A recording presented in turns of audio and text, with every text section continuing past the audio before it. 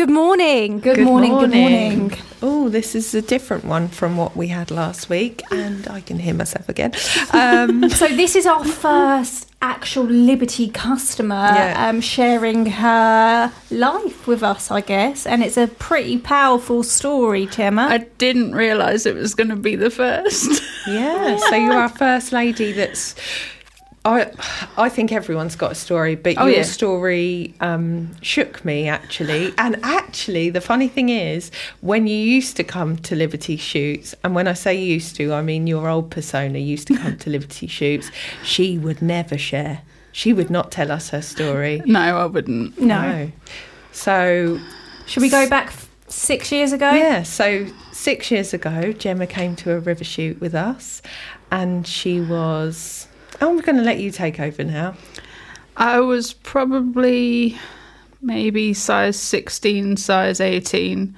I'm a teacher and very much work orientated. You know, I was working till very late at night, very early in the morning, very much take after my mum. I just let myself go, and my... self-esteem was probably at rock bottom, but my friend Stacey introduced me to you guys. Thanks, Stace. I love that girl. I haven't seen her for a while. I saw her last weekend. She's fine. Oh, good. It really made me change the way I saw myself, and for the first time I started to be proud of my physical appearance, not just my education brain. I've been stuck with you ever since. And so 2 years ago this Christmas, right? Was it Christmas in November? So it was Christmas Eve 2018. So tell us what happened. Apparently I collapsed at home and was ambulanced into hospital and diagnosed with encephalitis, which is the rarer, potentially fatal sister virus to meningitis. I was in hospital for a month. My partner, bless him, actually stayed in hospital with me. And obviously I am still in recovery from that. I've had several setbacks and I've lost 2-3 years worth of memory, and even now I have to write down every day what I've done to be able to make sure I remember it tomorrow. I can remember you saying it was the short-term memory as well that's really affected you now, hasn't it? Yeah, so the encephalitis left me with long-term memory, and then the coronavirus pandemic, sudden lockdown left me with short-term memory.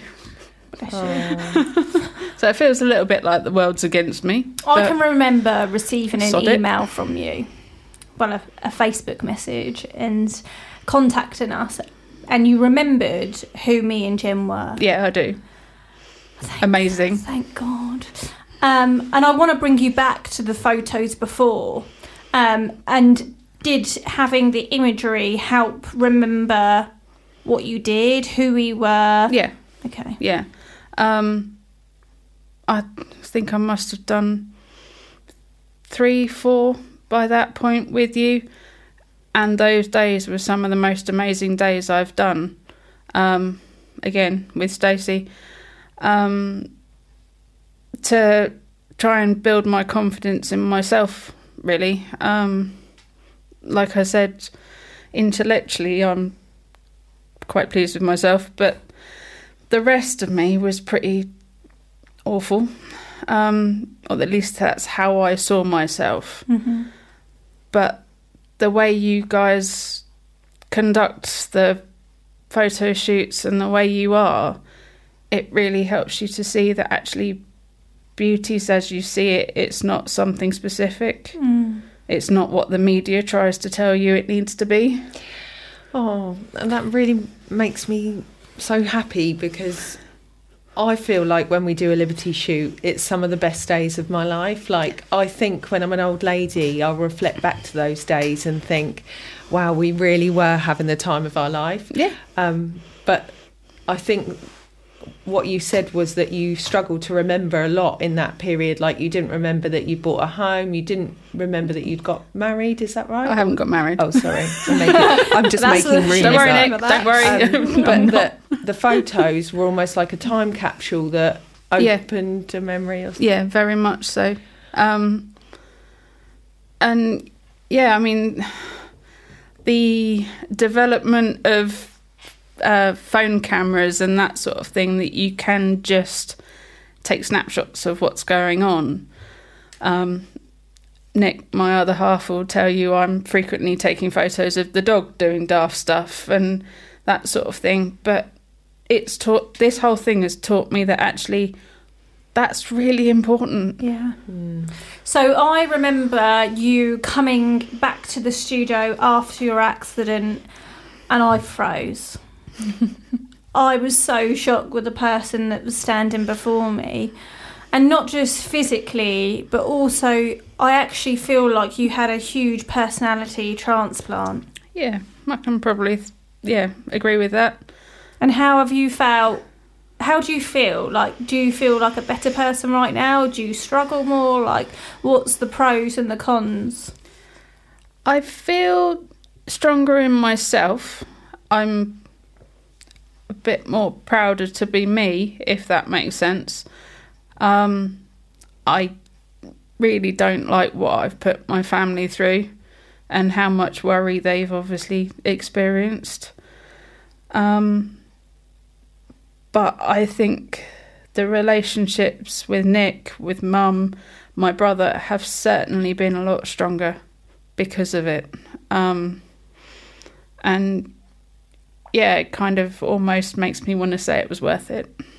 What I've seen as well is I've seen a massive creative person come out, which I absolutely adore. I see on Facebook you making things, and I see like a completely different Gemma, and I'm smiling actually. Yeah. It's really nice. So what have you got into since your accident? Well, that's just it. It's not actually something new. I've always had that creative side to me, which is why people are very surprised that I was a science teacher. But my nana is a watercolour artist, and obviously I spent a lot of time with her as a child, so I built up that technique. I learnt to play the piano, the clarinet. Mum is great at knitting and seamstressing and that sort of thing.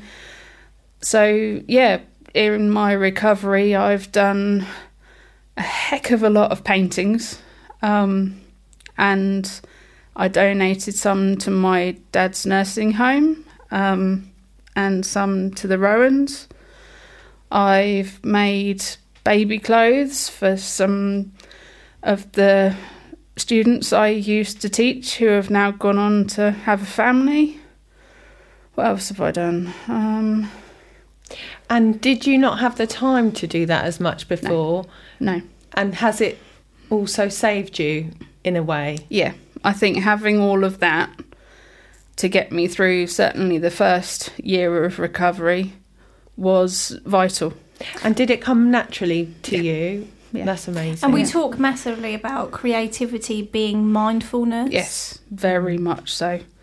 So the paintings I've done, they're all natural. So they're all landscapes or flowers or... so you've had to pay attention to... Yeah, very much. And yeah, it's just expressing everything in a slightly different way. It sounds daft, but because I want them to look nice for other people to like them, it's putting me in that mindset rather than the depressed and miserable. And it's something to be so proud of, isn't it? I think being creative and having that creative outlet, I think it's something to go, do you know what? I've been through absolute crap, but I'm finding something to be really proud of, and I think that's really nice, something to look forward to, because you could have, and I guess you probably have gone in a dark hole, but you've actually gone, no, I'm not staying there. I'm not ready to stay in that dark hole. And I've even started back at university. I've qualified as a Senko, and I'm now doing my Masters. Wow, done. That's amazing. So what advice would you give to somebody who is suffering with memory loss? Don't give up. Do everything you can to start triggering new pathways in the brain. And training it, I guess. I guess all these essentially, things. So writing things down. Encephalitis, when you get that, that's the swelling on the brain. Yeah. And did it actually kill brain cells? As in, how does that work? So there is now permanent damage to my brain. But you've had to what you're saying is, because you can make neural pathways at any time of your life. So what you're saying is push for the new ones. Push to make new ones. Don't focus on the fact that you can't get the old ones back, because that really will put you on the pathway to being miserable. Yeah. Whereas and are you part of any groups, or has anybody other than your family helped you? Are there any groups that you can recommend at all? So I've got an amazing neuropsychologist who's been working with me. Solent Mind is a charity-run establishment that does a lot of work with people who have had conditions similar to mine, or have learning difficulties and that sort of thing. And I do an art group with them on a Thursday, and they're great. They're just so nice to be in an environment when no one's going to judge you for the difficulties you've got. Love that. And I've always made that a bit of a mantra from my classroom. You know, if you're struggling with something, it's okay. We can work out how to work around it or get you where you want despite of it. Yeah, it's a puzzle, isn't it? Yeah. It's putting those puzzles together and working on like a different angle. I love that. Yeah. I like the Carrie Fisher quote, and someone shared it to the Liberty Lounge the other day. Take your broken heart and make it into art. And I really love that way of channeling pain, really, because when you are in pain, you almost need some kind of way to turn off the dark thoughts. I don't know how your brain is with overthinking. Do you overthink? Do you lots of... Yeah, so sometimes just picking up a paintbrush or doing something with needles or felt or whatever can actually really help with just that clear head for a couple of hours. I remember going to a calligraphy class, and it was a 2-hour class, and it felt like 10 minutes. Yeah. And I think it was the first time I'd realised how much art switches my brain off. And we are lucky that we do that all the time with photography. But some people don't have art built into their week. And what would you say to people that don't have a creative outlet? Because I worry that some people's only creative outlet is fashion and fast, shopping almost. Which is expensive. Very. It is, yeah. I don't really know. There's always